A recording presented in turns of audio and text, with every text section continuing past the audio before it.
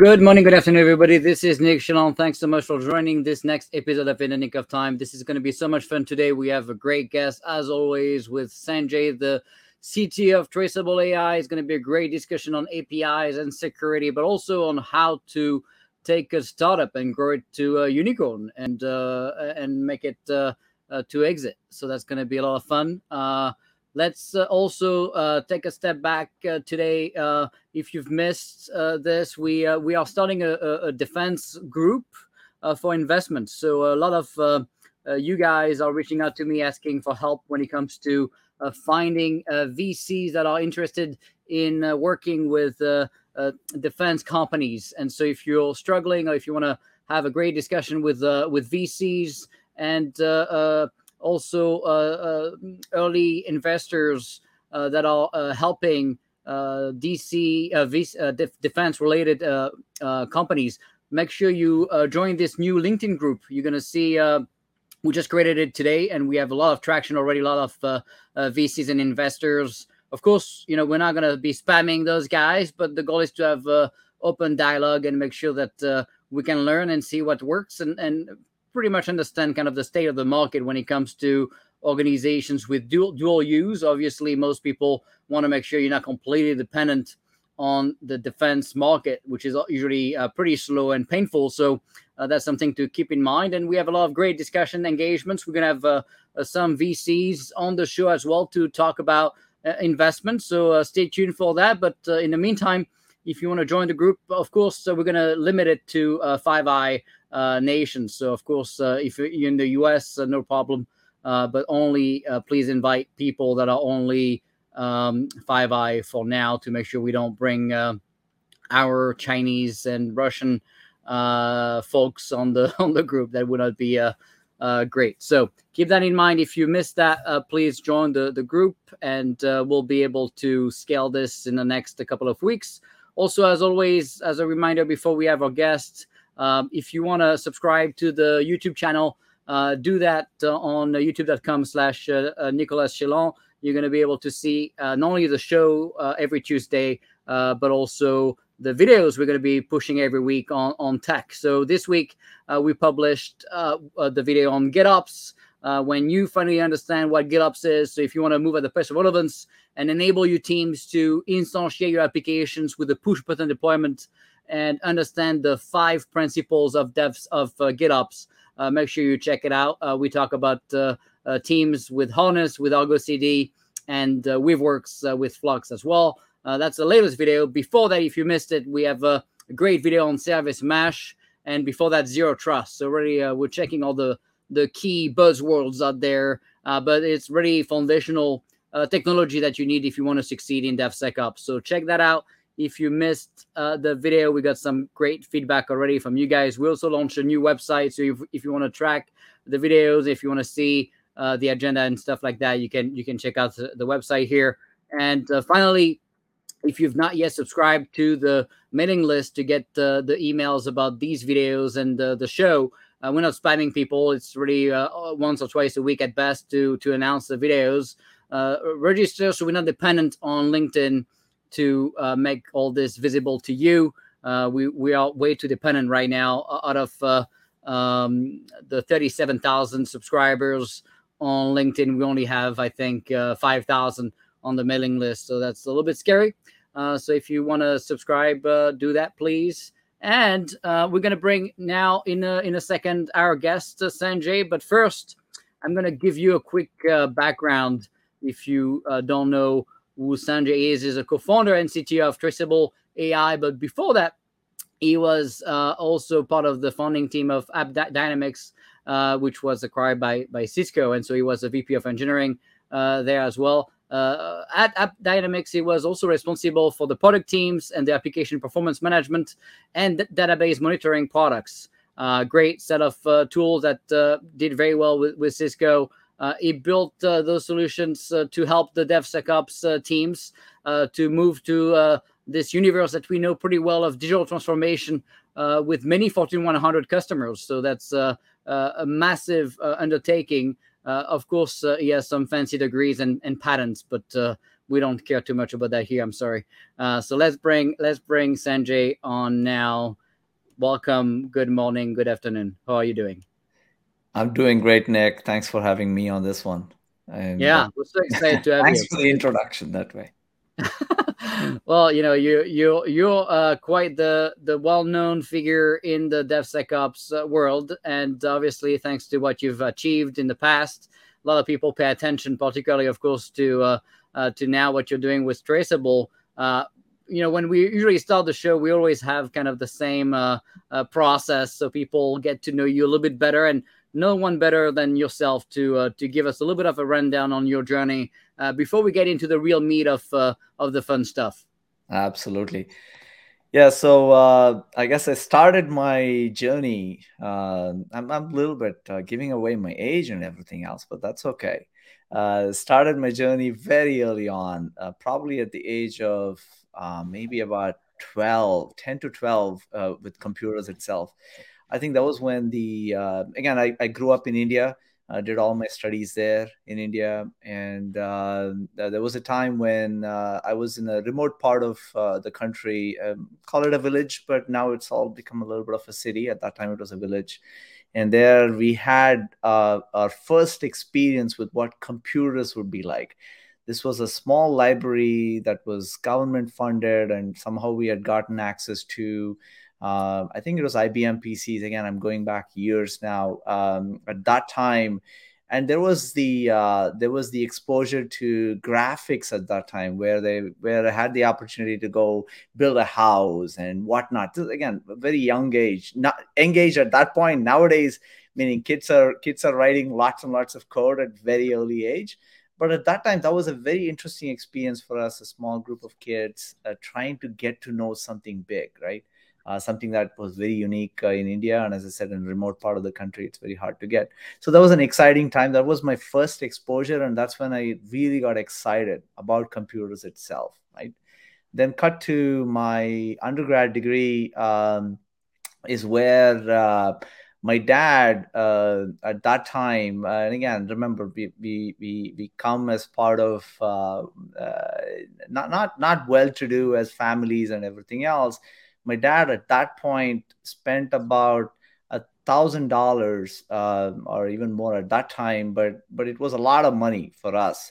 But he wanted to make sure that I get access to a computer so that I can do lab work, I can learn more about it, and everything else. So that was a P6, I think, a Pentium at that time. Probably, I don't remember, maybe.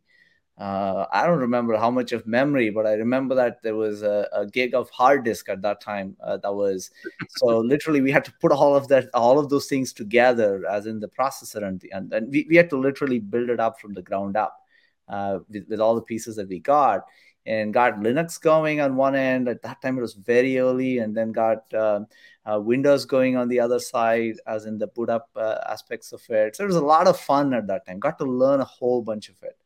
And so that was my exposure and journey that way that we got through. And then got into as an engineer is where I started all of these things as a developer, core developer.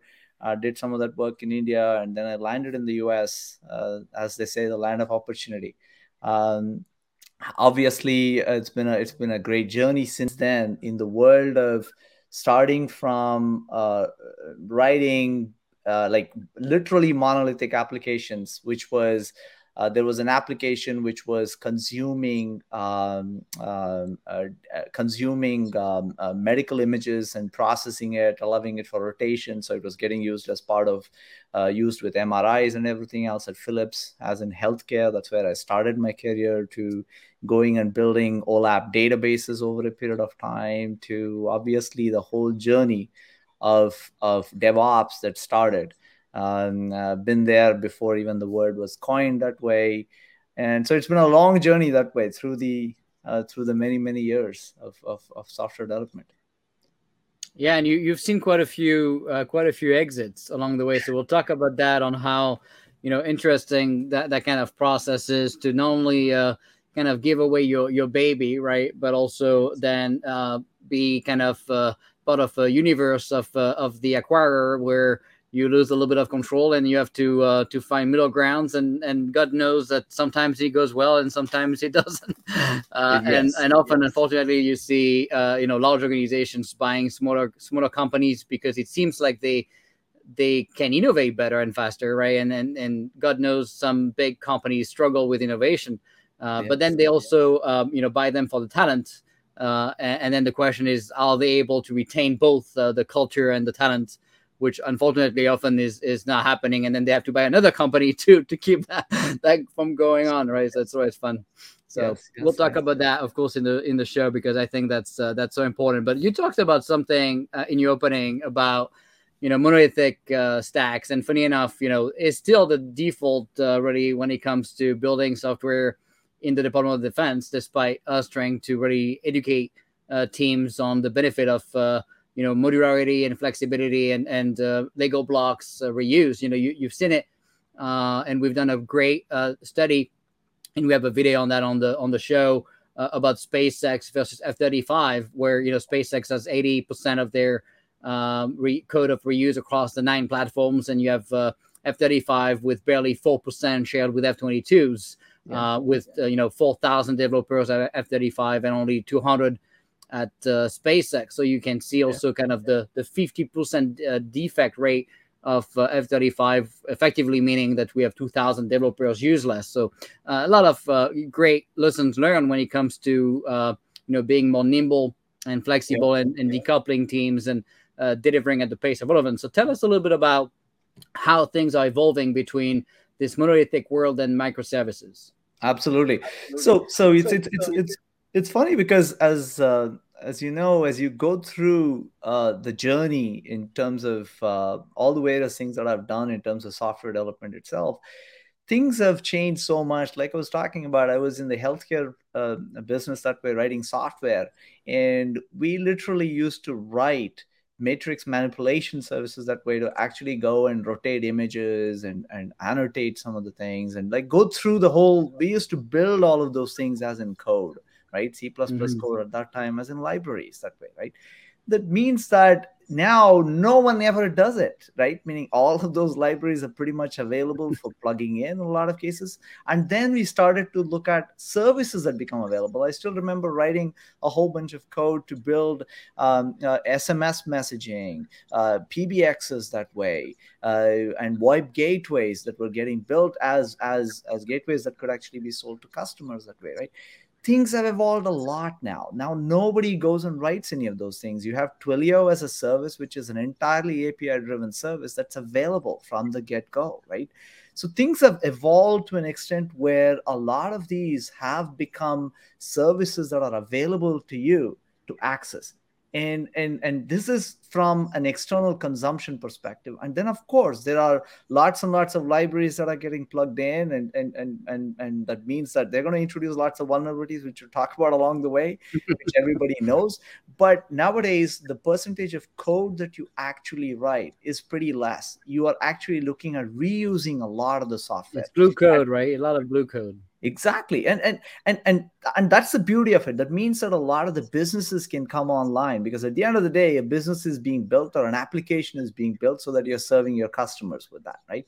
That means that if you can actually do the least amount of work to actually go build it and release the application or release the API online, the better the business is, right? And that goes to actually the crux of what we talk about as microservices and everything else, because the whole idea is that how can you actually improve the business on a continuous basis so that you're gaining more customers, you're gaining more market share, and of course, you are bringing in the revenue based on that, right? This is where most businesses are built.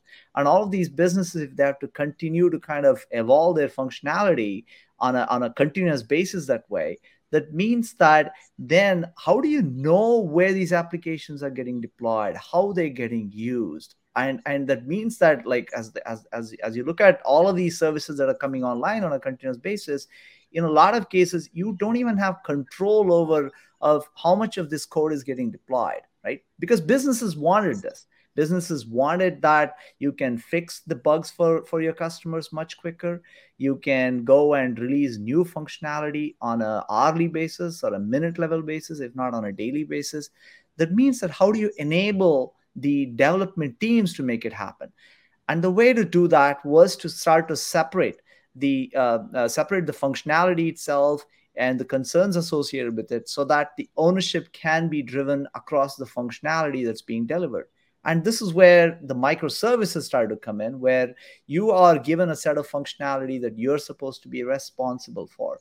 Let's say, as an example, you are a set of reporting services that are getting used, or a set of inventory services in an e-commerce business that you're getting used. They're kind of separating a lot of these as individual functional units, so that they can go faster and faster and deliver that part of the functionality. But what happened was, because it was no longer a monolith that could be looked at holistically and said, okay, this is how the application is, I understand that application. Now, what has happened is, how do you understand all of these various sets of applications to kind of come up with a way of holistically understanding these applications is obviously a challenge now, right?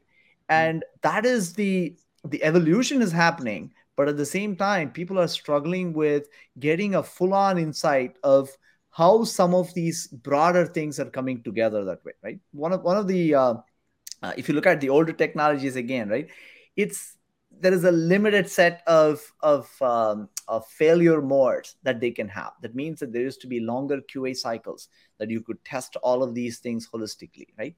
But in the microservices world now, things have changed significantly, where all of these things need to be continuously tested, continuously understood. That means that the contracts between these microservices need to be continuously understood, and the contracts between the APIs as part of these services need to be understood, right?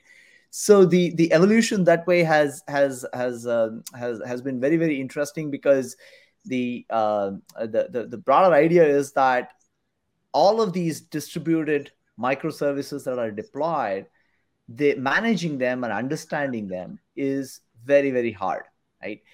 Because again, one thing, one of the reasons why it is hard is because you don't necessarily know the dependencies in advance. Because if you are actually putting out a config service, as an example, and you want a whole bunch of services to be using it, you've published a contract on an API, and that's all you know. There could be multiple services who are actually consuming it, right? But also, on the same time, that means that if you are building an authorization service that is getting consumed by so many people, how do you ensure that the failure on the authorization service is not impacting so many of the other services that are depending on it, right?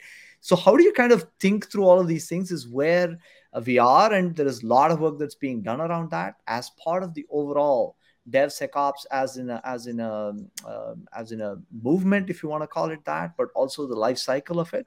But obviously, my interest is a lot more in securing these microservices and securing these APIs. And because of course, my background is also in how do we ensure that the failure of these microservices in terms of the failure due to errors or due to performance is something that obviously concerns me as an engineer. But the focus as Traceable as a company and myself is a lot more to do with security. Yeah, it's so interesting, right? Because like anything in life, there's everything that comes with a lot of great improvements, great also a lot of challenges, right? So Yes. you describe kind of the issues when it comes to training teams moving from monolithic to microservices. In fact, we're working on a video about the strangler pattern and how to understand domain-driven design and test-driven development, and really how to cut monolithic right. Because if you're tightly coupled, you create more issues than you're solving by cutting it wrong. And of course, you mentioned kind of the maturity of understanding the testing and the continuous delivery aspect. But then, the need of having the global visibility on what's going on, and the complexity of the stack becomes even, harder and harder to maintain. And you talk about the cyber issues. There's also like, tremendous issues when it comes to scaling and orchestrating and making sure the stack is up and running and crashing and healthy. And that's where, cattle versus pet. And we've done a video on that, and Kubernetes and containers have been kind of a massive enabler for teams, struggling to do that. A lot of people kind of pushing back against microservices and modular architecture are often badly trained to understand how to solve these problems. You talked about kind of the API side of the the services and how they have contracts and agreement in place to make sure they're not breaking things and with new releases and making sure they're not disrupting the performance of the application and the security of the application. How do you see with kind of that adoption of APIs at scale now, really at a broader scale than ever before, both third-party APIs, but also APIs within the organization itself? How are those APIs changing? Yeah. So if you look at first of all, every business today, if not all of them, definitely a majority of them are API-driven businesses today, right? That means that anytime a new functionality needs to be released, they are driven through these APIs. That means that either a new version of those APIs are coming or new functionality is being introduced as part of the services that are powering those APIs, right? That means that they are the most important piece of a service today in most of the businesses. But the way they are changing is not just in terms of the code. The way they're also changing in the type of protocols that are getting introduced as part of that. Because before, in a lot of cases, what was there with SOAP as a protocol, which kind of started for a lot of these a lot of the services that got built. Then there was the RESTful services that came online. There is gRPC services which exist today as they're communicating, and then GraphQL services. There are tons of them that are getting built as part on top of GraphQL as a service. And you had encryption on top, complexifying all that stuff. Exactly, right? So that means that in a lot of cases, what happens is in most of the businesses, first, they don't even know where these APIs exist, right? Because they're growing mushrooms, as I say, right? Meaning it's there everywhere. So in a lot of cases, they don't even have an idea as to, one, where they are deployed, second, how they are getting used, and third, what is the data that's even flowing through all of these guys, right? So that means that for you to basically, like as they say in security, if you don't know where things are, then how are you even going to protect them that way, right? So the challenge there is not so much about there are APIs. The challenge is that they're growing, and also you don't have any idea of where they exist, right? And before, if you look at a lot of cases, right, the discovery part of it, because without actually having a fundamental understanding of the API landscape within your organization itself, then you cannot protect it, right? But in terms of the changing of the APIs itself, there are two aspects to that. One is when a new functionality gets introduced, typically a newer version of that API comes online. But what most of the times happens is, because these APIs, similar to microservices and the interaction between those microservices, APIs are the services that are getting exposed to the outside world. As an example, let's say just take Twilio as an example, which is entirely an API-driven business. All of the APIs have different versions associated with them because there are older consumers of those APIs. And there could be APIs which are using different sets of parameters for those APIs. That means that you as a business still need to maintain a lot of these things, and also need to retire some of these things over a period of time, and also need to maintain documentation on this so that you know how they are getting actually used. Now, in the world of APIs, when these are continuously changing, how are you going to maintain them? How are you going to know who is using, what businesses are exposing it, what types of mobile applications, what types of B2B customers are actually using these APIs, right? And that is what the challenge is, because the APIs internally are changing because they're releasing new functionality or fixing issues and everything else. But there's a lack of understanding of how they're actually getting used and how that usage is impacting these changes that are happening, right? And that's what is key to kind of understand in terms of the usage itself, right? The bottom line there is that APIs of today are much more deeper, and they're much more wider deployed, and also they're very diverse because of the various set of use cases that are built on it, right? One last thing around that, when you talk about APIs, before, this is where and again, the perimeter before used to exist, where like, okay, if you protect this edge layer of it, everything is great. But today, that's not the case. There is an entire class of East-West APIs because Mm-hmm. most of these microservices are deployed. As A APIs lot of too. them are deployed internally, and there is the edge set of it. And those internal APIs are actually carrying a lot of the functionality of what is getting exposed outside, but there's a lot of interaction that happens internally within the services as well. So how do you kind of start to track these East-West APIs? So that's another set of changes that are coming together, right? So yeah, Yeah, so it's a this is a big very fast changing and complex problem. I remember talking 3 years ago to Netflix when they had 700 microservices yeah, at Netflix, but they tracked the 20 services really needed to watch a movie. The rest could be cached or correct. effectively down with no impact to watching movies. But Correct. they called the 20 the core, the critical, I guess, Yeah, services that really you couldn't do business without those, and that's where they obviously had a very stringent chaos engineering to yeah, see how the system would behave, if some of these were going down, and how to quickly recover from these disasters. And yes, that's a massive lesson learned even in DoD when you look at the complexity of weapon systems. yeah, The ability we've seen so far in the first 3 years moving to DevSecOps. We've seen an increase to the mean time to recovery yeah, 2,600 times faster yeah. thanks to Kubernetes and containers. So that With you. alone could save lives. I'm with you. I'm with you. Like again, going back years now, Netflix early on was one of the earlier customers for us at AppDynamics. And even if you Google AppDynamics and Netflix, you will get a chart which was a whole bunch of JVMs connected to each other.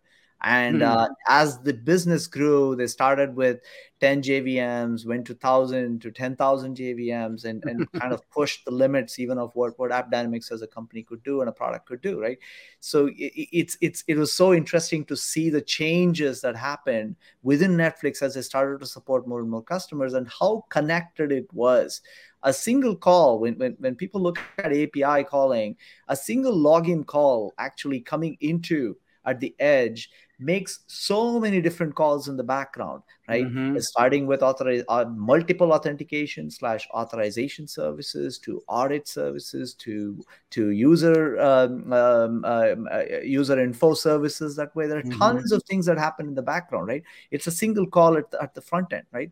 But now, if you Right. think of it, that means The that flow, any right? one change on any of these other APIs in the background could have an impact actually on the external API, right?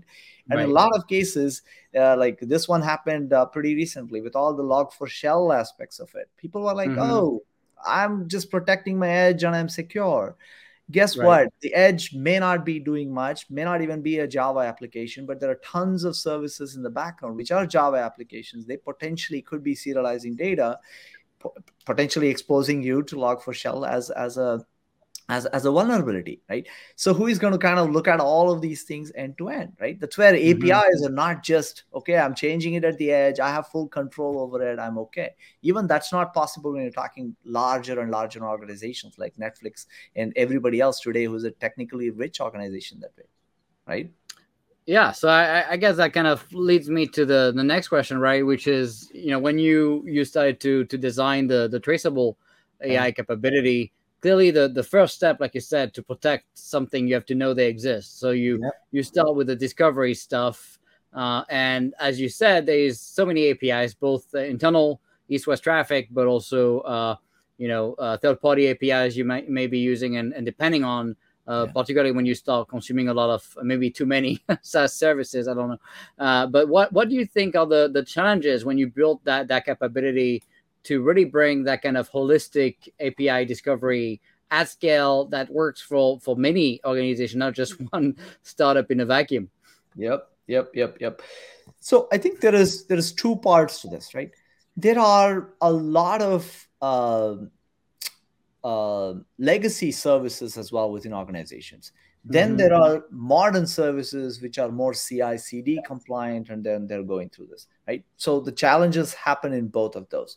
In the case of legacy services, all they know is there are gateways through which the data is flowing through, or the APIs are being accessed. It could be Apigee, Kong, whatnot, as a set of gateways, right? That means that you need to kind of understand those APIs fundamentally, right? Discovery, when you look at API discovery, there are a few aspects of it that you need to understand. One, you need to first of all know where these APIs exist, how they're being accessed. The second thing that you need to know, what is the configuration associated with these APIs? Are you being compliant with those? Are you making sure that you can do an audit to make sure that they're compliant that way to the best practices? The third aspect that you need to know is, in a lot of cases, there is no documentation even associated with these APIs. That means that you don't even have an idea as a security team. In a lot of cases, you don't know what type of data is flowing through them. Is it sensitive, not sensitive? Who is accessing all of that data, right? And then the next part of it that you don't know is, who are the users of these APIs? What are the types of users that are actually coming in? What types of roles do they have access to, right? A lot of these things is part of the basic discovery that in a lot of cases doesn't exist, right? So it's very important to kind of understand the APIs holistically by first discovering them, as in naming them, and also understanding what type of APIs they are. Are they, as I said, what type of protocol are they being used for? As I said, the second one is the config. Third one is the sensitive data as it's flowing through, understanding what type of data is kind of flowing through and categorizing them into, it could be like a healthcare organization where categorizing PII and PHI data, or it could be a PCI and PII data, going through those categorizations and understanding, right? Then understanding, and you're dealing with the crypto, right? The payload could be encrypted too, so that's another layer.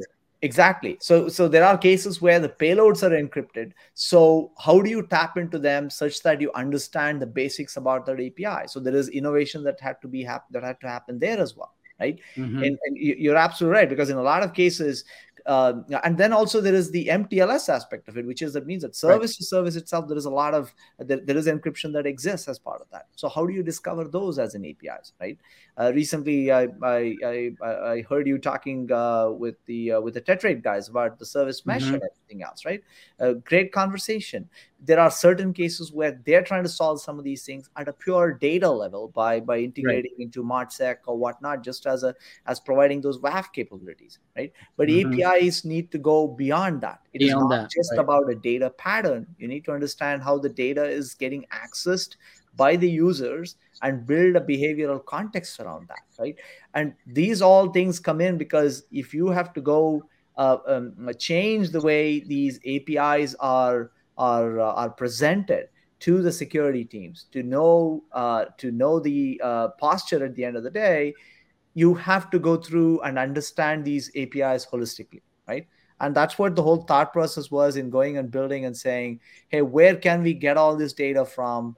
How do we now take all these data and make sure it ties it back into the agile releases that happens, because dev teams are continuously releasing? And how do you tie this as in a distributed fashion where the data can actually be flowing in from the public cloud, from the public access to the public API through the internal services? How is that connection and how is the data actually flowing? And also, what is the connectivity to third-party services that you're accessing?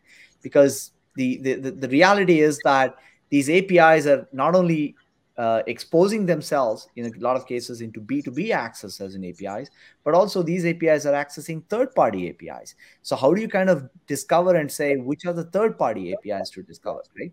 So from an API perspective, Nick, it's about understanding what the edge APIs are, what the internal APIs are, which are the B2B type of APIs that are getting accessed, and then also the third-party APIs that the services are accessing, which could be numerous that way, right? So we need to understand all of these things holistically. And the best way to show this back to the teams is with a graph or something that's more visual for them to understand the kind of the flow and what service talks to what, and kind of the east-west, but also, like you said, the north-south traffic, and maybe looking at egress of data, what data could be sent to a third-party log aggregation capability. Yep. Maybe you're consuming some other service. So like visually, I think if you have to list the stuff, it'll be pretty difficult to do this if you don't have something visual, right? Sure, sure. So there are three aspects to the way I think most of our personas consume, and that's the way I think folks will consume. One is, yes, there is a visual way. There is a visual dashboard of some of these things to show the interactions and also to allow you to slice and dice, because you may want to say, hey, show me only the Yeah, APIs zoom that are in or exposed zoom to the out, internet. right? Yeah. Yep. So some form of a visual map of all of these things is one way of consuming the data, where you can slice and dice the flow, slice and dice, and understand the nature of these APIs itself, right? But the other key thing that a lot of people use is to look at the API documentation itself, which can be Mm-hmm. integrated as part of your CD that way. So you know that the documentation is continuously up to date. And that means that it can be downloaded as part of your GitHub repo, or you could download it from the UI, because at the end of the day, it's about understanding these APIs from a discovery perspective, but also making sure you have an understanding of the documentation.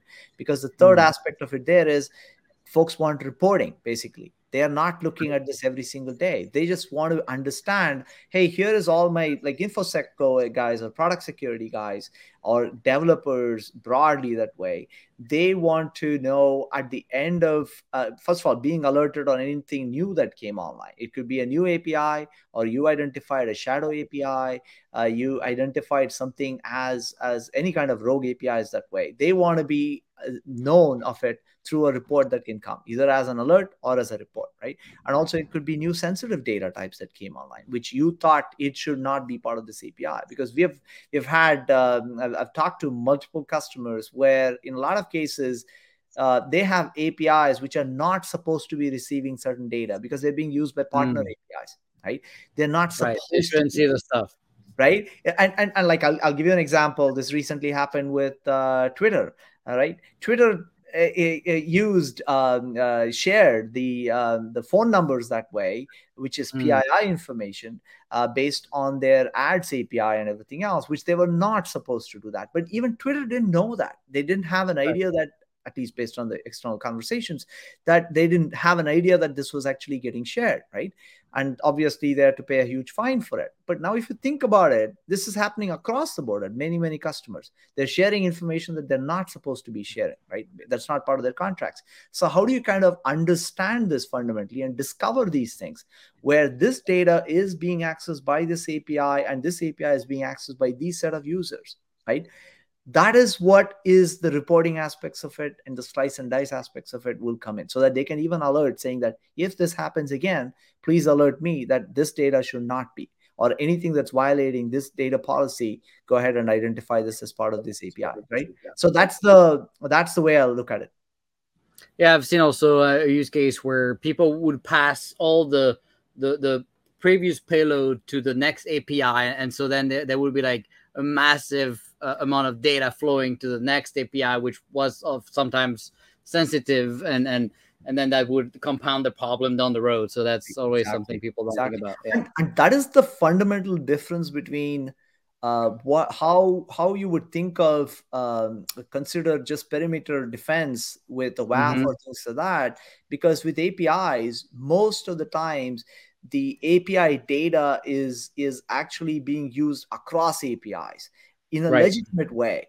But the challenge is that the hackers use that exact same knowledge that your mobile applications or anything else use, because the Right. same API is exposing the same data Hijack sessions and to the yeah. hijackers as well, right? That means that they're able to kind of understand the whole flow of The flow. data Yeah. and take advantage of it, right? That means that you need to have the full-on context of, when you go discover, you need to have the full-on context of what the relationships are between the data, right? So yeah, Mm. you're absolutely right. Yeah, and so that brings me to kind of your model, right? That you coined the shift left, protect right Yeah. concept, which makes a lot of sense, right? In terms of how do you secure APIs. The shift left portion obviously is pushing and making sure cyber is baked in as part of the CI/CD process, and then the protect right on the runtime side. So tell us about that's why kind of I've been explaining to people for 5 years now, with the Yeah. difference for me between DevOps and DevSecOps. The Sec Yeah. for me is not just, hey, I'm going to do some static analysis on my code. It's really the runtime security piece that makes it so that your DevSecOps platform is part of your runtime production environment. Correct.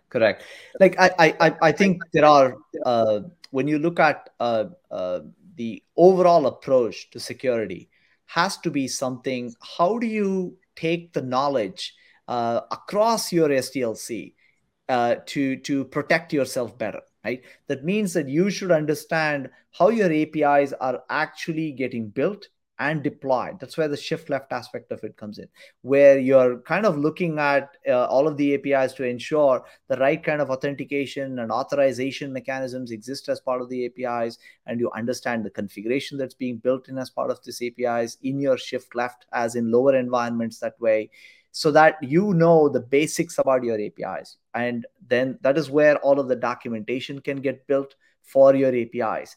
Now, the next part of it is that you need to protect against many of the zero-day attacks that happen in your runtime. There is no way of saying that I've identified everything in my pre-production environments, right? Because there are two reasons for that. One is the zero-day aspects of it. The second aspect of it is that not all of the right kind of tests, all of the scanning that you can do in your shift left environments will identify all of the attacks. The simple reason is that when you look at a production environment, right, there is tons of differences between the way the data is getting accessed and the way the applications are being used in your production environments compared to the way they're actually being used as part of your QA environments or as part of your unit tests that are getting built, right? Yeah, so much you can emulate, right? Exactly. That means that you need to have that protection right as a strategy. But at the same time, it is not just enough just to say, I'm going to protect everything on the right side, because there are a lot of things Yeah, you need that both. actually be cut out, right? Like, for example, if you look at the shift left, where it starts in the code level, as in static scanning, that happens, right? For example, Snyk has done an amazing job there in kind of making sure that a lot of the vulnerabilities can be identified in your open source libraries as part of your dev lifecycle itself, where they highlight a lot of these things. But that is not good enough. That's a very, very good start in understanding that these vulnerabilities exist in your open source code, that you have libraries that you have that you have integrated into. But at the same time, now you need to take it to the next level. How do they actually impact at runtime, right? That is where you need to actually integrate this into your CD cycles, so that you know how these vulnerabilities can be identified as part of the CD cycle. Then carry that forward into your production environments to understand, now that you have identified these vulnerabilities in your static scanning and your scanning as part of your CD, now you understand how do you manage the risk at runtime. Because then based on what's happening in shift left, you can now understand that the risk associated with these APIs, and you need to prioritize those APIs to protect, right? This is where it's very, very important that risk-based vulnerability management as part of APIs is very critical here, because it is not, again, developers and everybody else, like everything else, there's only a limited amount of time. That means that if you carry around and say there are 500 or 1,000 vulnerabilities, they're only going to attack the things that are actually very highly prioritized, and they can. And also that impacts the business, right? So how can you understand all of these things on your left side of it, and protecting on the runtime side of it is what is very, very critical, right? The other portion of it, which I was talking about before, is the documentation that comes. That means that you need to now understand which APIs are getting deployed in your production that you don't have documentation for that in your left. You have already thought that you have deprecated an API that's still getting used. How do you kind of know that, right? And then also, what is it that, for example, there may be some data that has been documented as part of your shift left process, and we think we have understood that and we have actually portrayed that. But in your production environment, there may be a parameter that's actually getting used that is not even there in the documentation because developers introduced it for whatever reason, right? So how do you kind of do the conformance analysis across these environments that way to understand where your overall security posture is, right? That's what is very, very critical. Yeah, that's interesting. You know, when you mentioned kind of the two-sided coin, right, between the left side on the CI/CD side and the runtime piece, right? That creates an additional layer of complexity, which is that these cyber products are now becoming targets, right, of malicious actors. You've seen it, of course, with SolarWinds, right? Why would you not try to hack the the cyber company that's providing services to thousands of customers, Correct. and then end up on the runtime production side, often with elevated privileges, right, to get more access to what's happening on runtime. And so that makes products like you guys and Snyk and others, dozens of runtime security stacks that we have both on the cloud provider side and just Kubernetes related CNCF projects, a prime target, right, of malicious actors as well. Sure, it does. And the way to think about this is in a lot of cases, right, it is about more of that self-healing and self-understanding of what your application does and how it does, right? I think even like the way you look at whether it is us or anyone else that is in some cases part of a customer's environment and part of providing those services, that's where you have to be aware of the activity and the typical behavior of the application itself, rather than just treating ourselves. That's where think about the zero trust overall, right? That is something that needs to exist. It is not just enough if we say, oh, like that's what happened with SolarWinds, right? Everything as part of that is kosher and we don't need to really look at anything. That's not possible, right? That means that we have to seriously consider all of the components that basically that are part of the organization, including the vendors that are there. And it's interesting because Tim was asking the question about how SolarWinds kind of changed the cyber, but also how I guess the issue we've seen with SolarWinds kind of happened. I was in the government back then, and I had direct engagement with the CIO and CISO and CEO of SolarWinds many times. In fact, I was probably one of the top actors on the government side during this response. And I when I was listening to the briefs of those guys, it seemed to me that a lot of it had to do with pretty basic poor cyber hygiene, including not using MFA on their 365 email stuff.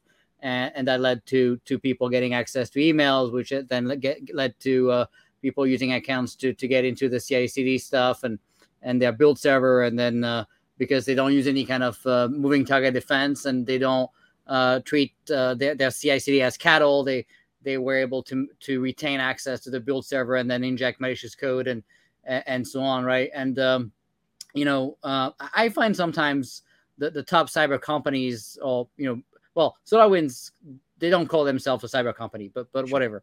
I've met many other companies in cyber that have very poor cyber hygiene, right? It's kind of they're preaching others, but they're not leading the way to even use their own stuff. And I find cyber companies with hundreds of CVs in their containers, and I'm like, how do you pick your dependency? Or we don't have an SBOM process, we don't track that kind of stuff. I'm like, why are you a cyber company, right? So what have you put in place in Traceable to kind of look at kind of the holistic cyber? What do you think about? What keeps you up at night when you think of dependencies of third-party open source, risk of potential malicious actor getting into open source bits? So what's really a scary thing that you think about? Sure. First of all, let me say this, right? Like whether it is SolarWinds or anyone in the cyber tech industry that way, right? What I can tell you, because I've talked to many of these leaders over the many years, right? Their intentions always, including ours and everybody that way, is always to make sure that they're always protecting their customers, right? And ensuring that everything that they can do, they try to do it, because they're all trying to do good things, right? Nobody is trying to build a company. Sure, it's not malicious. Right? Sometimes it's incompetence, though, but it's not malicious. It's not malicious. I agree with you. So yeah. I think on our end, of course, we take this very, very seriously, and something that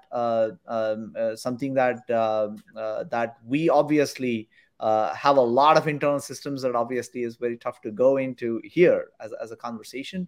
But sure, what I can tell you is that in our case, there are two ways of looking at it. One is there are customers where we do offer on-prem solutions itself, so that the customer owns the entire set of data that way, right? In a lot of cases that where we have obviously provide SaaS services, there a lot of the data that we actually receive from the customers is obfuscated. So it's not necessarily that we have access to any of the data, right, in terms Mm-hmm. of protection, because there are a lot of localized decisions that get made as part of this, as part of the overall platform. Mm-hmm. Now, having said that, we definitely take it very, very seriously, and we have published externally as well in terms of what all we do and how we protect Mm-hmm. ourselves, and we also share that with our customers as well, in terms of everything that we do. But So honestly, it all starts with transparency is this. important, right? Yeah, it all starts with the same set of fundamentals, right? is Mm-hmm. is basically, do you understand all of your applications and APIs that you're exposing, and you understand all the users, where they're coming from, how they're accessing it, right? Building those Mm-hmm. behavioral patterns. Like, as you said, we start with the shift left aspect of it, by not just basically the static scanning aspects of it, but running the right kind of tests in the pre-prod Mm-hmm. environments. And we go through all the same things that we are kind of talking about here, right? Because at the end of the day, we are exposing those APIs as well on our end, right? Yeah. It's it's interesting to see kind of groups like Lapsus, right, target now the source code side instead of the runtime side of companies. They're trying to steal both the source code, and of course, once they have the source code, now they can look for 0 days, right, and get into Right. the next level. And I think we're going to see a drastic number of 0 days in the next few months on all the source code, both on the Samsung Galaxy stuff, the Microsoft stuff, the Okta stuff. I think there's going to be Yeah. much more than Yeah. people are thinking about. Yeah. What do you do when you think of your crown jewel, right? Your software, your code base. Of course, people should be using MFA for their Git repo. They should Yep. probably think about signing commits so they track who does what, and the kind of the process of committing code. Of course, best practice is also to have multiple set of eyes to merge code and approve big changes and things like that. What do you recommend people when you think of the source code side of the house? What should they think about? I think first of all of the things that you talked about, and obviously all the things that you do to make sure, one of the biggest problems that any company can have is how much of their secrets are being shared, in terms of, I'm talking about auth tokens and everything else. Mm-hmm. And I would definitely keep an eye on some of those things, right? But actually, let me look at this a little bit differently, right? In the modern world of APIs, that way, this has become a little bit even more scary, because you Mm-hmm. don't necessarily need to have access to the code. If you have an understanding of how these APIs are working, because APIs are that code pretty much in a lot of Right. cases, right? That means that if you kind of know what APIs exist, and how they are exposing the data, and how the data is interacting between the APIs, and what's the typical sequence that they get called in, as an example, Mm-hmm. right? You can do a lot of damage that way, just with that information, right? You don't Right. necessarily need to have access to the source code in a lot of Right. cases, Right. You right? can't just guess what's happening. Yeah, so that is where I would go to protect in a lot of cases, right? And other than that, I think there is a list of things that's been published in terms of everything to do from your of course, all the things, all the GitHub actions and GitHub activities that you can actually track as part of the Mm-hmm. organization. In terms of the code itself, is very good. All of the secrets that are published as part of that, make sure they Mm-hmm. are not published. There is zero reasons to publish them, right? And Right. also, in a lot of cases, the open source aspect, I saw this from Google, who's going to be working very closely to identify all of the open source vulnerabilities, to Yeah. kind of start to say They're where gonna this do a kind repo of of trusted risk, libraries. right? Yeah. That's pretty awesome. I think we should all be collaborating on that and supporting that, right?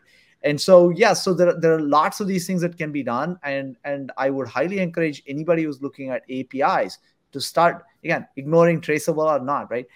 Fundamentally, first, try to understand where these APIs fit in and how they're getting exposed, because that's, nowadays, you don't really need to get access to the source, as long as you get access to that API, right? Right. And how it behaves, and everybody has access to that API, because you're really trying to expose that to Make it your available. customers Right. anyways, right? Yeah. Yeah. That's a good point. So I guess we did talk a little bit about CI/CD and DevSecOps, but when you look specifically to traceable, Yeah. where exactly in the CI/CD process do you tie back into that process, and where do you see the biggest bang for the buck? Because there's so many phases and gates in the CI/CD pipeline. Many are, to feel good about it, right? But Yeah. maybe you don't see always. Like, for example, you look at static code analysis. I can tell you when you look at malicious code in nature, not bad code, but malicious in nature, most scanners are not going to find malicious code if it's good code, right? So it's going to pass the scans, and something like doing a time bomb or exfiltrating data.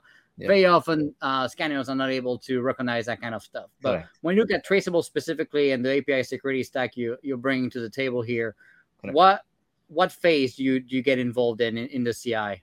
Yeah. So we are. So the way we look at it is we offer end-to-end API security, right? Introducing security as early as you can in the SDLC is key when you look at anything as in making your application secure, right? We get involved at the dev and at the staging and at the production level. We are not scanning. We are not doing static scanning to identify. You're not doing static scanning of code libraries, right? That's not where we are. We are post that. That means that we are part of your CD cycle, so that we know that this is what is getting deployed into dev. This is the type of data that is flowing through, and these are the APIs that exist as part of your dev as it flows from dev to staging to prod. Right? Are you when people? I know there was a question on Twitter. I can put on the screen because Twitter doesn't have the option. But how is that enabling you to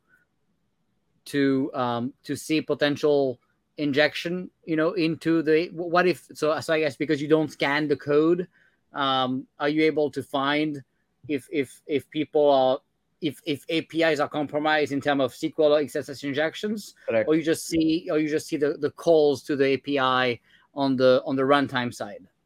So we are looking at it so there are two ways that we actually think about this. One is from a shift left perspective. If you have a QA environment, that means that there are APIs that are running through that QA environment. That is data that is running through that QA environment. We'll be able to identify all of the vulnerabilities through that, right? Mm-hmm. The second aspect of it is that if you have an API documentation as in an open API spec that way, we'll be able to identify vulnerabilities through that as well from a shift left perspective. But the key for us is the runtime protection aspect of it. The reason is that means that we are seeing certain things in your production environments which may not be in your QA environments. Mm-hmm. That knowledge then is going to come back to tell you that here is the type of data that we saw in your production environment. Here is the type of APIs that we saw, which you did not have in your QA environments. That means that cycle is what is very, very critical, right? Because it's not enough. I don't think we can survive going forward from a product security and DevSecOps perspective if we treat these as isolated environments. They are not. Similar to how DevOps and the whole CI/CD cycle works, that there is always this continuous feedback loop because people keep deploying into production and reverting things back, right? That's the feedback loop that happens all the time, right? Why not in security? Because that's key. Right? In security, that has never happened. Let's like we treat these as like I ran my scan in my dev environment, so I'm good. Yes, sure, that part of it is good. But what if production is getting used differently? How do you how do you feed back that data back to the dev teams? Yeah, that feedback is what is very, very important, and that's the so that means that we are there across the pipeline, right? But starting from the CD aspects of it. And not as part of your as part of your static test. Well, you kind of answer my next question pretty much, because that was what can we learn from production environment and bring it back to the to the dev life cycle. But if you I guess anything you had to add to that piece, like how do people usually do it, and do you see like SRE teams and development teams having to do a better job at collaborating? Yes. So I think the idea is that from a QA environment or pre-production environments that way, there is always that idea that they want to mimic as much of the real user behavior as possible. But the reality is the production environment is where a lot of the traffic are going to be too, right? Right? Yeah. And that's where a lot of the hacker activity exists as well, right? That means that now you will need to bring all of these into your pre-production environment. And one of the key things there is that helps you prioritize as well. Because as I was saying before, at the end of the day, there's only a limited time and a limited set of things that any developer or a product security engineer can actually look at, right? That means that now you can actually prioritize some of the fixes to be done based on that context, that shared context that way. And the shared context, as well as the exploitability factor of those APIs itself, by understanding which of them are being accessed externally or only internally. What's the data of sensitivity that exists? What is the level of sensitivity that exists on that data? What are the types of authentication that are getting exposed in various sets of environments, right? And also you're trying to understand what is the volume of traffic that is seen and who are the users and what types of roles that they're accessing. Because in the QA environment or on the dev part of it, may not have all of those things. You may not even be, in a lot of cases, you may be exposing an API that's the most used API, but the testing of that is weak that way, right? So how do you kind of bring that knowledge, right? And that's where I think the whole aspect of taking the data and the threats that actually exist on endpoint in the production environments and starting to bring that to do the right kind of testing from a security perspective in the pre-production environments is very, very key. That means that you can actually prioritize the fixes that need to happen, but also that you can do, as we were talking earlier, a risk-based vulnerability management associated with this, but also risk-based protection as well. So you know which are the most riskiest that way as in APIs. Interesting. And did you see kind of that feedback loop requiring humans in the middle, or ideally kind of the tools will be able to feed back to the development side without having humans in production having to share things with the development teams? Yeah, no, I think no, if humans need to be involved to share the information between environments, then it's going to be as similar to the issue that we run into where the documentation is not up to date, right? So the whole thought process is that it's a tool going to be able to consume data from various environments, and how can that be shared with each other? But there are, of course, you need to take into consideration where there are privacy issues in terms of what data can be shared between pre-production and production environments, right? That's where all of the smarts need to come about. What is the type of data that can be shared and how it can be shared? It is not like there are two environments who are exactly sharing all of the information. It's about the relevant information shared in the right format with the left as well as the right. Right, that's the key. Yeah, we have the component issue in DoD where the development environment is sometimes unclassified and the production environment is classified, and you usually cannot. It's very difficult to bring any kind of data back down. Exactly. We kind of negotiated to bring maybe some stuff like error codes and bugs and issues, but without any kind of classified data. But you bring up a good point, right? There is still a human in the loop to approve certain things that can exist. Not that we have it today, but that's something definitely that can exist as part of the tooling to make this in such a way that the human in the loop is the one who's going through an approval process, which kind of helps with the audit aspect of it as well. Right. So we got a lot of questions from the public, but I had to ask you that question as a founder myself and having sold a few companies as well. How did you manage to take 2 member startups to large distributed teams, and what were kind of the challenges you faced? Yeah, so I think I'm going to speak generically on this based on like many of the startups that I talked to today as well, and of course the past experiences that way and everything else, right? So the way at least I've always looked at it is in 3 parts, right? Which is people, product, and process. Right? As in the 3 Ps, that's the way I've always looked at most of these like things. Marcus Lemonis is the same Marcus is the same. And I think for me the people aspect of it is what is core to the success, right? And why I say that is the first 10 people that you bring into the organization are the key to the organization. So you generally, what I have at least done is the first 10 people, because they form the core and they form the culture of the organization. Right. Because one of the activities that I've always liked to follow is on day 0 and day 1 is you form what are the key values that you want to stick to, right? Like some of the values that I've always had is in terms of the internal team, is the collaboration and the mutual respect aspect of it, right? Those two are very key when it comes to building a very strong team, right? And to begin with, like first of all, taking Traceable itself, we were born during the pandemic, right? And that means that even though that changed a lot of things, huh? it changed a lot of things, right? That means that it became even more critical of the type of people that you can bring in. It is not necessary that you should have worked with all of these people in the past, but you need to understand, are there a shared set of values that you can bring associated with these people, right? That's where I would start first. So because for me, the first 10 people are the people who are going to bring in the next 100. The next 100 are the people who are going to bring in the next 1,000, right? That's the way it continues as you go build the organization.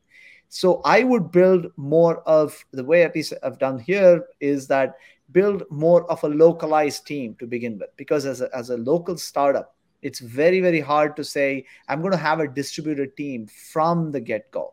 Because you need to have certain core fundamentals built out as part of this, as in to go build a larger organization in the long run, right? So from a people perspective, you as a founder and early engineer, that way you will have to spend all the time in hiring.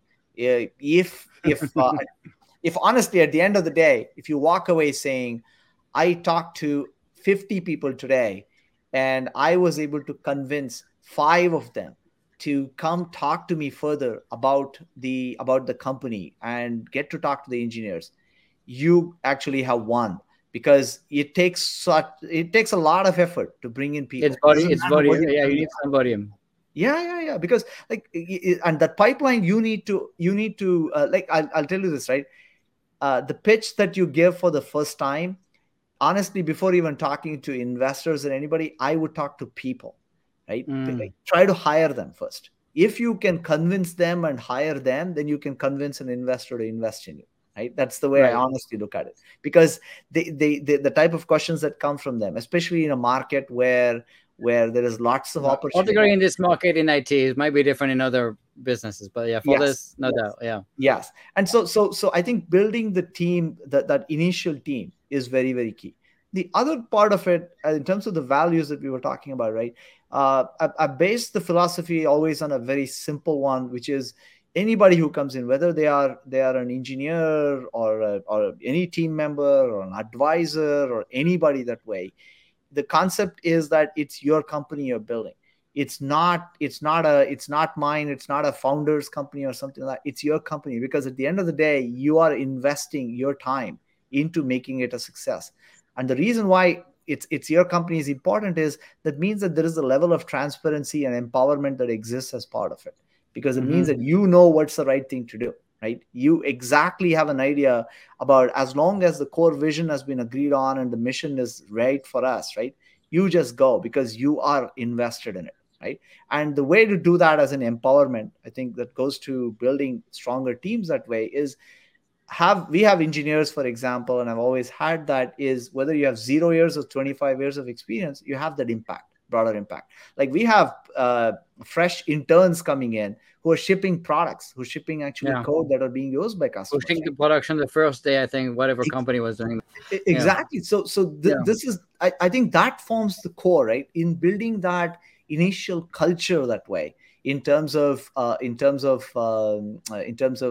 bringing the right people in, right? But always try to keep the bar high that way. Right? Don't try to. I know the market can be tough and everything else, right? But you will build your own. You don't want to settle for the. I know sometimes, unfortunately, you take the best of the least bad, right? It doesn't mean it's a good, right? So. Correct. You have to have that bar very high, and also you will start to figure out your own metrics over a period of time, right? As I said, it's a funnel.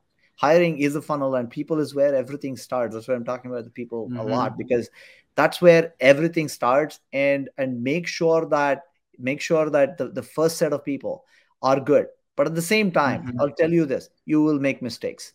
I can guarantee you that you will make mistakes. What's a good ratio, I guess? When do you know you're messing up too much? Like on the first 10, how many stick? I think for the first 10, there are there are two different reasons why things don't work out, right? One, you decide that the talent that you thought existed for whatever reason is not there, or the commitment or the passion that you thought they're going to bring to the table is not there, either because it was a wrong fit, or maybe because you sold them wrongly, or you kind of gave them the information that maybe it was not valid. That's where I always say that don't try to sell. Make sure that you are fully open with them about everything, because otherwise you're going to suffer, because they're going to come for the first 3 months, then they're going to leave. Yeah. The second reason why sometimes what happens is, when there have been even my own experience now, where there has been like two or three of them who came in and they left to start their own ventures, which is a good thing for them, because they felt that they learned certain things for the first 6 months, a year, and they felt that, okay, now they can take this themselves, they can do something else better, which is great. There's nothing wrong with that for them, right? But those are the two reasons. Have a hard awakening, though. But yeah, that's good. That's good. But honestly, I think we should be open to that, right? Because yeah, for sure. My belief is pretty simple, right? As long as the time they spent here, they were improved as an individual when they left. Yeah, I think we have done our job, right? That's all we can ask for, right? So I think from a people perspective, those are some of the things that are. So how many out of 10? You didn't even remember, like out of 10. What's fair versus problematic? I think if you succeed in keeping 70-75% of that for the first year, I think you've succeeded, right? And I think I will be very honest. Every company differs, obviously, right? The reason why it is the case in a lot of cases is that if you have done 75, in a lot of cases you can get up to 80 to 90, as long as you're engaging with the right people, right? And that's where take the time to bring that core team together, because what are the hardest roles when you look at the first 10? Absolutely. What are the hardest role to hire for? Is it in the sales side? For me, the tech was always easy to hire, but the sales was so painful. Yeah, no, I think my belief is that you are the first sales guy, right? You will have to do all. If you're not a sales guy, you shouldn't be an entrepreneur. Yeah, absolutely. So you will do a lot of the selling to begin with, and by the time the first sales guy comes in, it'll take a bit of a time that way, right? And this is where, again, so you don't think you have a sales guy in the first 10? The way I would work, and this is where, meaning I don't want to plug someone on your show that way as an example, but I'll give you, there are VCs, right? And again, people can guess who my favorite VC is, because they invested in Traceable that way. But if you ignore that, like I'll say Unusual VC was one of our first investors, right? What they have done, and many others are doing it, right? What they have done is they have created they call it a GAP program, as an example, a Get Ahead program, I think it is. The concept is that you don't necessarily need to build everything of a non-product function within the organization to begin with. Go bring some of these very rich, experienced people who have built sales for MongoDB, built sales for other organizations. Go bring them in more to work with you for the first 3 months to 6 months to go build some of these processes in place. Right? Yes, in some cases you may like them so much that you try to convince them to come and work for you. That's a different story, right?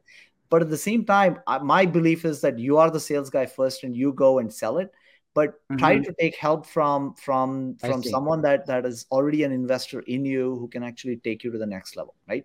That's my suggestion would be for anything non-product to begin with. So how early do you get your first run of funding?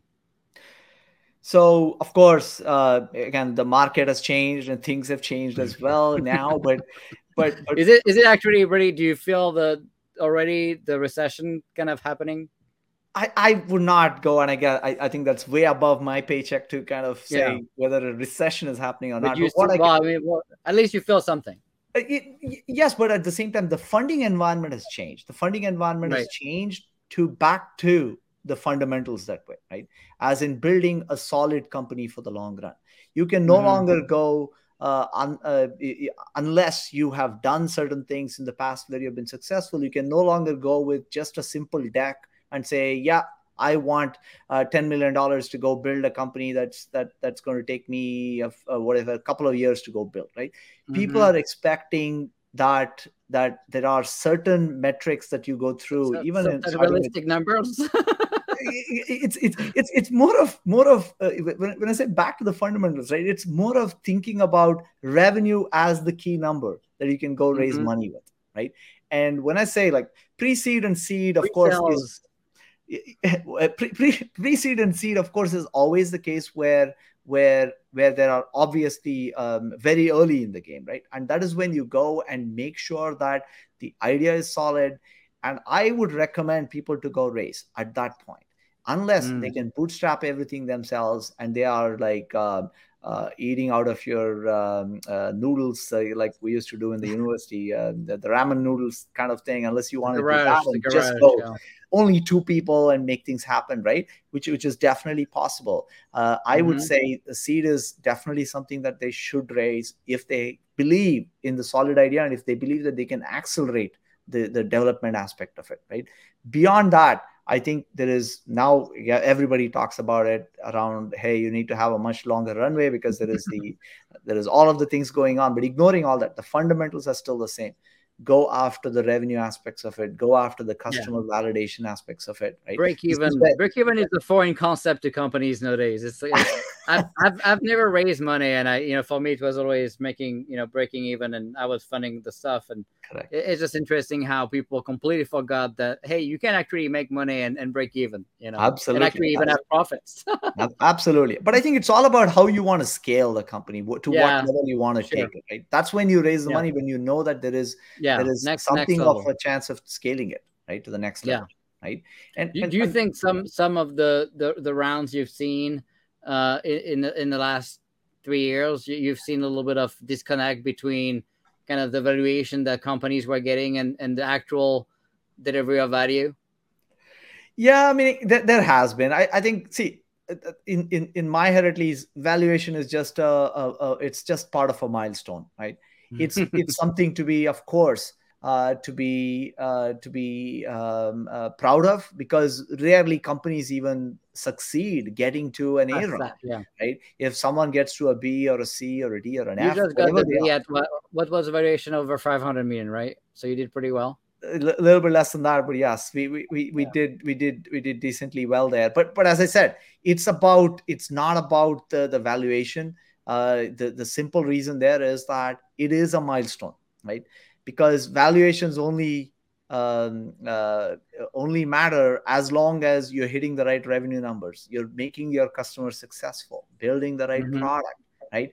That's what it's going to be about, right? You build the right product, satisfy your customers, and get the revenue that is needed. Automatically the valuations will flow, right? Yes, they may not be what to say, like crazy valuations that people were expecting maybe even 6 months, 1 year ago, but definitely the valuations are going to be there for the right companies. I don't think that's going to change. That fundamental Yeah, hasn't changed, right? that's But yeah, there interesting. has been crazier things that have happened in the last Yeah, there are a lot of crazy things in this world, so that's fair, right? absolutely, absolutely. But Yes. I guess the question also when it comes to revenue, right? Yeah. Um, as you know, I'm on the board of several companies. In fact, full disclosure, I'm on the advisory board of Traceable. But I have people on the show regardless. There's no payment for the show, so Yeah. I try to be very open to anybody. And in fact, we even have competitors and people of all breed coming to the show. So, but one of the companies I'm helping, I'm not going to say the name because we have a disagreement on one thing, and I love for you to settle the case, right? That person is kind of pushing the fact that because the product is not perfect, right? It's pretty early, right? Let's say there are a year and a half of development, which is pretty strong. That I think it's good enough, but he thinks it's not good enough, and maybe it's just a matter of like aiming for perfection forever, which is also scary, right? And Sure. he thinks until he gets to that point, right? And the point is almost like this weird movable point, but Sure. he's saying until he gets to that point, he doesn't want to charge, the first engagement. So all the proof of all the POCs that he has with prospects and customers, I guess. They are free customers, which for me is a non-starter. I hate all of it.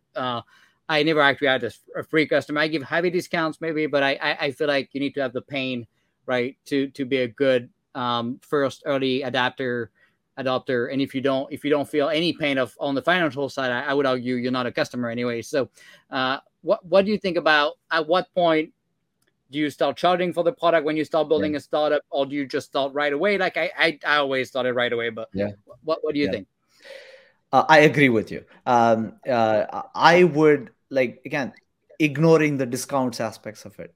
That's definitely something which is very different, right? Sure. You need to start charging for it if the customer is deriving value from it. That's the key, right? If the customer is deriving value for it, then honestly, you should charge for it from day one.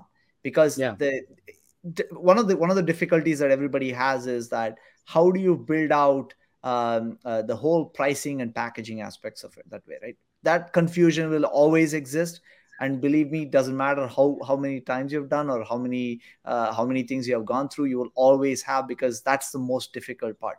But at the same time, you would start selling from day one. You would have them pay from day one. The reason is that it's something, right? It has to be something. It has to be something, because otherwise, how are you going to determine the value is continuously being derived? Because that is the only metric. Because the moment the rest is the wind. The rest is the wind. Yeah.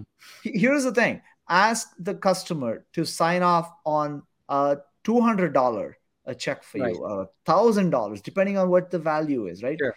That's when the customer will go, that's interesting. Is it giving me value, right? Till then, you haven't. That scares me when they don't even have the discussion too, right? It's like, no, it's like, well, I can just play with the stuff because it's free, Yeah. I mean, because see, one thing I'll tell you, right? Meaning, every one of our customers has built our product today. Every one of them, right? They have been, they have been very much part of the entire product building. But they've all paid for it. The reason why they paid for it is because they believe in the value that the product is going to give them, right? If there is no value that's offering them, you may give them tons of support, you may give them the best product, but they don't care, right? That means that they are not going to pay for it. The moment they pay for it, it means that they're deriving value. Otherwise, they won't pay. Just because Nick is a good guy, they're not going to pay you that, right?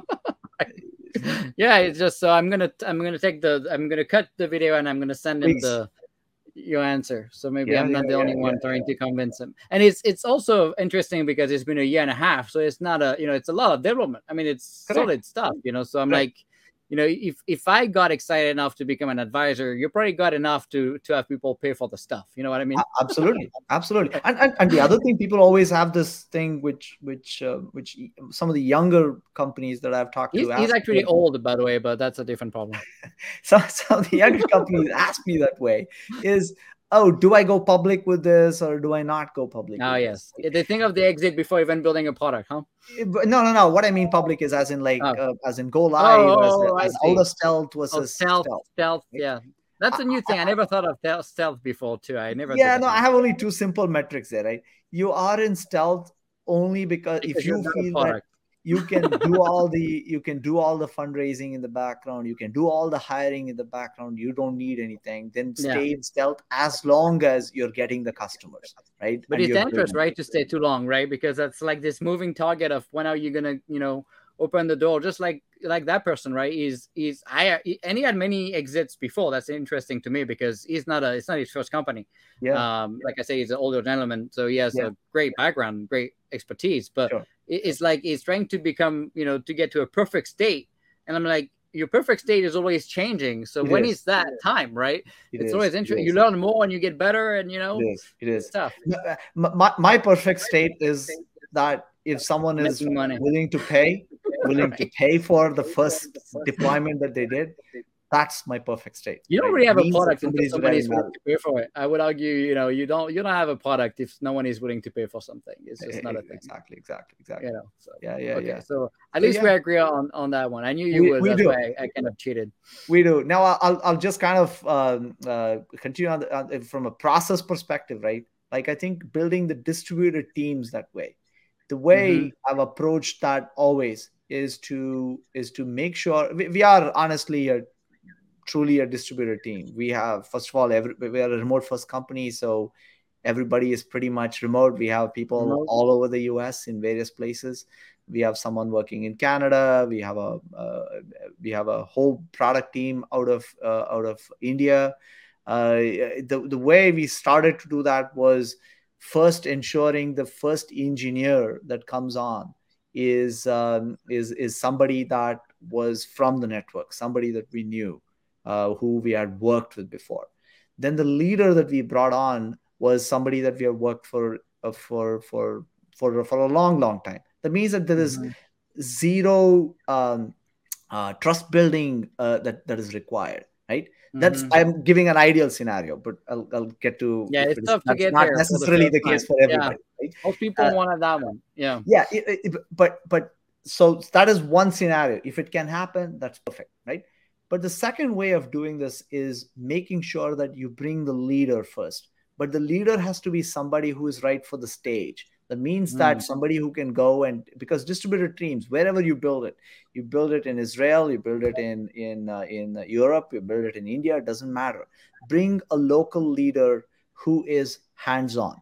Don't bring a local leader who is just a manager, because the culture that you build across the board for the first, I would say, 50 team members, as in engineers as team members, we can talk broadly as a company as well. Broadly as a company as well, it applies it, is that they should be really hands-on, whether they're in sales or in marketing or in product, doesn't matter. Really hands-on, because the first 30 to 40 guys that come in, right, they are the ones who are actually making a lot of the core decisions that way, right? They're building the core company that way, right? That means that if the more hands-on they are, the better, right? And so distributed teams as well, I would go bring in a leader first rather than just going an individual engineer to begin with, because you can get, right? Unless you are going after just a remote first where, hey, I want to go hire wherever the talent is, right? Then of course you're managing from here and you're going through. But the moment you start to form distributed teams where there are localized teams, right? There are two things to keep in mind. There are localized cultures, and there is local understanding that needs to be there. That's where a local leader is very, very important, right? And the local leader, if he's hands-on, that means that the culture continues of building hands-on leaders across the company, right? And I think that's the key thing there in terms of that's one thing. Distributed teams, everything comes down to, that's what the whole remote work has taught us now, right? For example, GitLab has been doing it for ages, and all of a sudden people are like, hey, the pandemic is hitting, what do you do now, right? So everybody started to understand how hard it is to work remotely. Not that we have got it perfect or others have mastered it. It's a very tough one, and every company is different. That culture probably needs to be built as part of that company. But there are a couple of things that I can suggest there is make sure that you document the heck out of every single thing. Every single thing that you do needs to be documented, right? There is no substitute for that, because otherwise the communication breaks down and not everybody has the right mistakes, kind of, right? There are a lot of mistakes that can happen because of that, right? Other than that, see if you can bring together people on a regular basis, whether first of all localized in a lot of cases, but definitely bring them together in some ways. Not again in the pandemic, you can't succeed if they don't meet, right? There's no such thing as a successful company if they never even met one time ever. I mean, it's impossible. Correct. No one can care, right? Correct. So I would definitely look to kind of build that, right? But at the core, the like we were talking about the values, right? The core principles need to be agreed on early on, right? One of the things on our end, as an example, there are no people managers that way, right? We decided to bring in mostly technical managers, people who are mostly just focused on technical aspects of it, right? And then there's processes around code quality and how code reviews are pretty critical as part of the organization. And day one investment is on the CI/CD aspects of it, right? For example, we are a huge harness user internally. Because that was on day one itself, we recognized that, hey, we need that to be inbuilt. That means that no service can just get deployed into dev, staging, or production without flowing through all of the right set of tests associated with it, right? So it means that you go through all of the DevSecOps practices kind of from day one that way, right? And those are all things that kind of need to be set up from day one, because it gets harder as the company starts to It's like grow. that. It's like that down the road. It's just, and it's It- harder to do it. And people exactly. think they're moving faster by not doing it, but it's just gonna, compound the problem down the road. So Yep, yep, yep, yeah. yep, yep. So back to, again, just the process and the hiring part of it. There again is that make sure you're keeping at least a couple of years of scale in mind as you start, right? Sometimes I feel like startups, it's going to be very hard, dude. I'm just trying to survive, make sure I can get through this Mm-hmm. next 2 years. Yes, but it doesn't, like with everything else, right? Vision is What's a free. good runway now with, I mean, clearly the market is what it is, but what would you say is a good runway now? 18 my months? my opinion is about 2.5 years. 2.5 years, Oh yeah. if you can actually do it, I think that'll be Yeah. ideal. Yeah. 2 years is okay, but I think 2.5 would So be even really more than ideal, me. Okay. Yeah, right? that makes sense. Because The more the better anyway. the more the better right now. Right now, Particularly in the this stage. market. I think it's gonna particularly right now. I think maybe 2 years ago that would be a different story, but I think that's Yes, definitely much safer. Yeah. yes, yes, yes, yes, yes, So you just closed a B round. yes. I assume you're hiring. And Yes, if we are so, high. what kind of people are you looking for? We have a lot of people that could be interested. Sure. We are looking for anyone who is, I would consider an expert in DevSecOps, right? People who Mm-hmm. have spent the time in it, people, leaders who have actually spent the time and who understand how critical it is for an organization to have a very good CISO, to have a very good general DevSecOps leadership, right? Mm-hmm. That's one thing that I'm very interested in looking. Mm-hmm. The other one that we are looking for is someone who is an expert in AI and machine learning, who kind of try to see that, hey, these guys are thinking about APIs in a fundamentally different way. I want to be part of that, to Mm-hmm. kind of build and enhance a lot of the behavioral On the understanding of behavioral the side of the stack, house, yeah. right? Yep. So I would love to talk to anyone who's interested in that, right? Even if they're not looking, and if they think that it's a technology conversation and having fun with it, I would love to Mm-hmm. chat, right? Yep. And then of course we are looking for all smart engineers, right? Meaning developers Developers. across the What board. languages? What languages should they know? Yeah, mainly C++, Java, Golang. Uh, Go. we're truly polyglot this thing that way, Mm-hmm. and obviously we are microservices driven internally, Mm-hmm. right? And so yeah, and of course a heavy And knowledge I assume they on. need to understand the kind of Kubernetes and all the Yes, universal like it is, containers. And, because I tell you, a lot of our customers are on the journey, right? Not necessarily everybody. There are born in the cloud companies who are mostly mm-hmm. Kubernetes and Docker based, but there are larger enterprises who are still transitioning from data centers to the cloud in some cases, and to legacy deployments to Kubernetes and Docker based deployments, right? so Mm-hmm. so I obviously that's something today in the DevSecOps world. The knowledge of that, I think, is pretty critical, right? Yeah. And there's always something interesting to me, right? I'm always obviously with the background we have in DoD, we're looking at kind of the competition between nations, right? And we're looking at obviously China and Russia and North Korea and all that good stuff. That's pretty common sense. At Yeah. the same time, I've had so many very successful Indians, right, join the show. I mean, you're one of many. Honestly, I feel like every C-level exec I meet nowadays is from India. Yeah.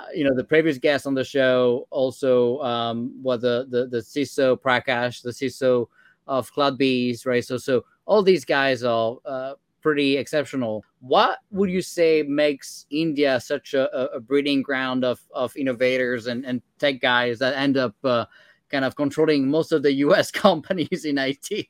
What's going on there? I will first, one thing I would like to say is that US is great at recognizing the people, right? I Yeah. think that again, Nick, We're not as obviously. racist as what people think. Yeah, that's true. I mean, again, I think it could be obviously everything could be different. It took me Sure. 20 years to get a green card that way, and Jyoti was my That sucked. co-founder. I had Yeah, to it go took him through 20 years a as well, right? So process too. it's that's the reality. But at the same time, But I we did think it legally. We did it legally, right? we did it legally, and also being US is obviously very great at recognizing the talent, right? That's Yeah. the most amazing thing. But from an India perspective, I think the focus is always on education. The focus has been on education, right? Ever Very early, since right? you're a Very kid, early. right? There are only two directions. Either you become a doctor or you become an engineer or you are a waste. That's the way we A all failure. grew up, right? Things have changed now. Now you can be a stand-up comedian, which Yeah. so it's pretty amazing now to see that shift that's happened in India, right? But so the direction was Maybe two, always yeah. that how do you educate the kids much better, and that has always been the bedrock. And of course, there's a lot of So do you think competition. the schools are better? What is it, really? If you go down to, is it just the culture or is it the schools In my or both? opinion, it is a combination of that. I don't think we can just say the schools are better, right? Schools here are Hmm. great, they're amazing, Yeah. right? I think it is a lot of it is that culture to kind of enforce that you are going to go study, otherwise you'll not be able to do anything in So it's life, a right? culture. But do you say that the public schools are good also in India Yes, compared to, because here public schools are not that absolutely. great depending on where you go, right? Absolutely. So Absolutely. yeah, The interesting. schooling is great, no doubt about it. And again, a lot of the influences from here and Is it various expensive places. like here too? Because No, I was they're shocked. Moving from France, the schools is all free in France, and moving here, I was like, "Holy cow! You're gonna pay no. 12,000 a year for a kid? You know, I, it's just insane." I tell you, I did my entire education. Probably about $1,000 is what I spent, Yeah, right? that's And that's a big difference. my brother was 5 years older than me. He completed all his education in maybe $200, right? So yeah, but it went up 5x in 5 years. But yeah, $1,000 That's is what I okay. had spent. Yeah, So that's like a rounding error of 1 year of a college degree here, right? So yeah. exactly, exactly, exactly. What do you think about the degrees? Do you think when you look at the talent you're hiring, do you even care? Do you look at degrees or you look No, at experience? so it depends on the area. Like for example, in the area of data science, AI maybe. Yeah. data science, I think it's beneficial to have some form of a research degree there, right? Yeah. Whether even in masters as in research or in the this thing as well, right? And I think and so that way, I other than that, honestly, degrees don't matter. I think it is. I have a high school diploma. That counts, right? For something, I guess.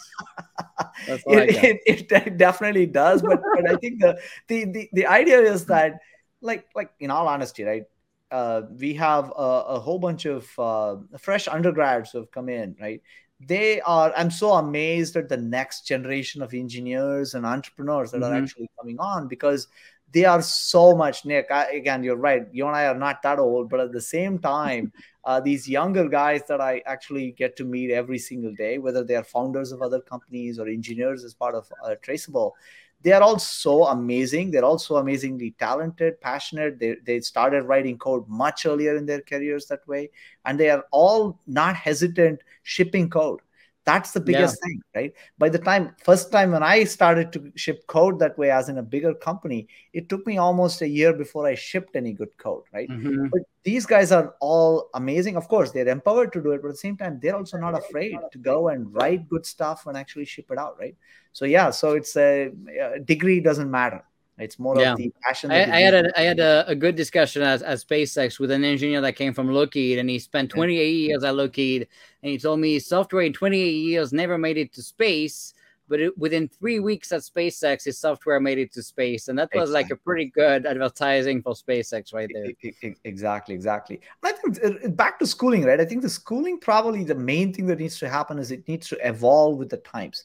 That's the main thing, right? As long as we are kind of going and keeping that industry connection when it comes to Yeah, schooling, that's all that is required. I think sure. schooling, in my opinion at least, schooling here is really good. I think it just needs to get to that next level in terms But do of you keeping find up like with their pace. the kids coming out of college, you know, from what I've seen at least, companies struggle even to put them to work because what they learn is often obsolete, and they have to kind of reinvent and kind of spend a year. I see Google having these 1 year, engagements to update. So is that really that good if we teaching people stuff that's already obsolete by the time they come out of school and they pay $500,000 for it? And that is the challenge. And that's the challenge. And also depends on what kind of degrees they're getting and everything else. And I agree with you, right? So depending, data science is probably different. I agree with data science. Yeah. But that might change in 10 years because I try to partner with schools, right, to help them with DevSecOps curriculums. Yeah. Most schools refuse to update curriculums more than every three to 5 years, and I said that's not going to fly for DevSecOps, so I refused to get engaged. Correct. That tells you like they're fine charging you $200,000 per year, but updating the curriculum, that's too much work. Yes, but I think that's where the internships actually help, right? In a lot of cases, people need to get into that whole internship cycle, get them hands-on, get them to learn everything, right? And so you see companies like Google and all these guys were creating their own kind of learning experience and doing kind of this model of like a split between school and in the company. That's a pretty good model, right? Yeah, absolutely. And I think that's what needs to be encouraged more. I think gone are the days where you had a curriculum and you stuck to it for the first 5 years, 4 years, whatever it is. I think gone are those days. I don't think that's going to work in the future, right? Yeah. So we have 3 questions that we have left before we let you go. I know you're busy. So, all right. So Tom was asking, as someone who has built and sold a company or two, what was your biggest success and what was your biggest failure? Yeah. So I think the biggest success, I assume the conversation is more the business stuff. Yeah. I mean, I guess your kids could be one or whatever. Yeah. Forget about the kids. They honestly are. So as part of as part of the one of the key success metrics always is the revenue part of it, right? Mm-hmm. What I think myself and the entire team, like for example, if you look at AppDynamics as a company, where Jyoti Bansal was the founder of AppDynamics, one of the biggest successes that I and the entire team walked away with. How many customers even today that we meet have a conversation and say, we use that product and you guys actually worked with us to actually deploy the product and get it to scale, get it to discover real issues in our production environment, right? The number of customers that talk to us about that is still overwhelming, right? So I consider that as one of the biggest successes that way. So not the sale, but the customer adoption. Customer adoption, right? That's what is very, very important. Even today, everything as part of Traceable is about how many customers are getting deployed in production, how many are using it every single day, right? That's where our customer obsession comes from, right? Biggest failure. I think as one of the biggest failures that way that I still as part of the whole journey, I'm sure if we talk to a lot of the AppDynamics folks that way will tell you that is Cisco acquired it just 3 days before going public. And I think it would have been nice to take it through that and build a much longer term company. So collectively, I feel that selling too early. What? Selling too early? Not exactly selling too early, but I think, again, it so happened whatever as part of the whole process. But at the same time, I think probably that's one thing that I would consider that we could have done differently, right? But I think the success there on the other side of it is that we saw how APIs were changing the world, coming back to it. And again, you'll always see me kind of think in that direction because that's what life is today for me. But regardless, that's real, seeing that there was so much that we could have done with APIs and everything else, and that we are now continuing to do. That way, we're kind of we saw that early on. So that's another success that I really think is pretty critical for us. Cool. All right, next question. William was asking, as you're planning out your different APIs, how do you determine the language and technology that is the best fit for microservice? Yeah. That's again, it's the case by case, right tool for the right job, right? So, but do you give unlimited access to all languages in your team, or you say no, you have to stick to C++, Go, Java, or you say, hey, use the best tool for the job? No, I think when it comes to languages, we typically have, of course, there is the UI side of it, which can be a little bit different, but mostly Right. we are speaking to Golang and Java, right? Mm-hmm. Now, what this is where that goes back to the founding team that you bring in. They're very critical. The team that you bring is what is typically going to be the language of choice, right? Right. Because that initial, otherwise you will spend a lot of time ramping up people on a whole bunch of things, right? You don't want to Yeah. waste on that. That means that the people, the skills they bring in is typically what you choose, right? So Mm-hmm. in terms of the language and technology, in our case, it's basically Golang, Java, and C++ is what we mostly have, right? Mm-hmm. In terms of microservices and everything else. But I would say, like many out there, and we also are heavy users of open source technologies, right? Mm-hmm. All the way from open telemetry to Kafka to everything else that we use. So I think it is in a lot of cases depends on what you're trying to build. But if I were to kind of say start everything from scratch, I would definitely look at Golang as a language of Mm-hmm. choice for all microservices that way. Yeah. I'm sure I'm going to get a lot of beating from people who are No. who No, are. I think that's pretty good. So, how would you evaluate the risk of using an open source API compared to an API that is vendor locked in and with no source code available? Yeah, actually, this is a very excellent question. I'll talk about the no source code available. I'm not going to Black name. box, right? Yeah, it's a black box because there was there was a company, one of our customers who were using a reporting service that was written in Java, and their idea was that, oh, this is an application that we picked up and it just runs. We don't know how it works. We have just built reporting on top of it, and it's sitting somewhere. It is running, right? And what Mm-hmm. they did not realize was that that was actually log4shell vulnerable, Mm-hmm. and that means that pretty much their entire environment could have been taken over, right? So they didn't have an idea because it was sitting behind an API, and they were just Mm-hmm. using it, right? So in a lot of cases, that can be tricky when it's a black box, right? So I think so my recommendation there is to always understand the APIs that you're using, especially as they are hosted internally.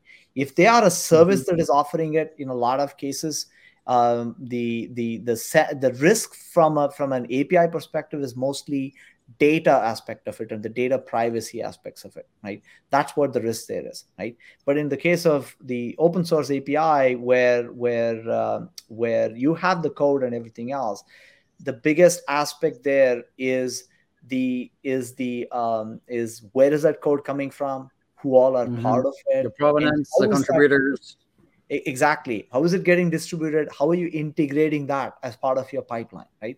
Mm-hmm. If it in whatever reason it is integrated the wrong way, that's when Mm-hmm. there is a bit of an issue, right?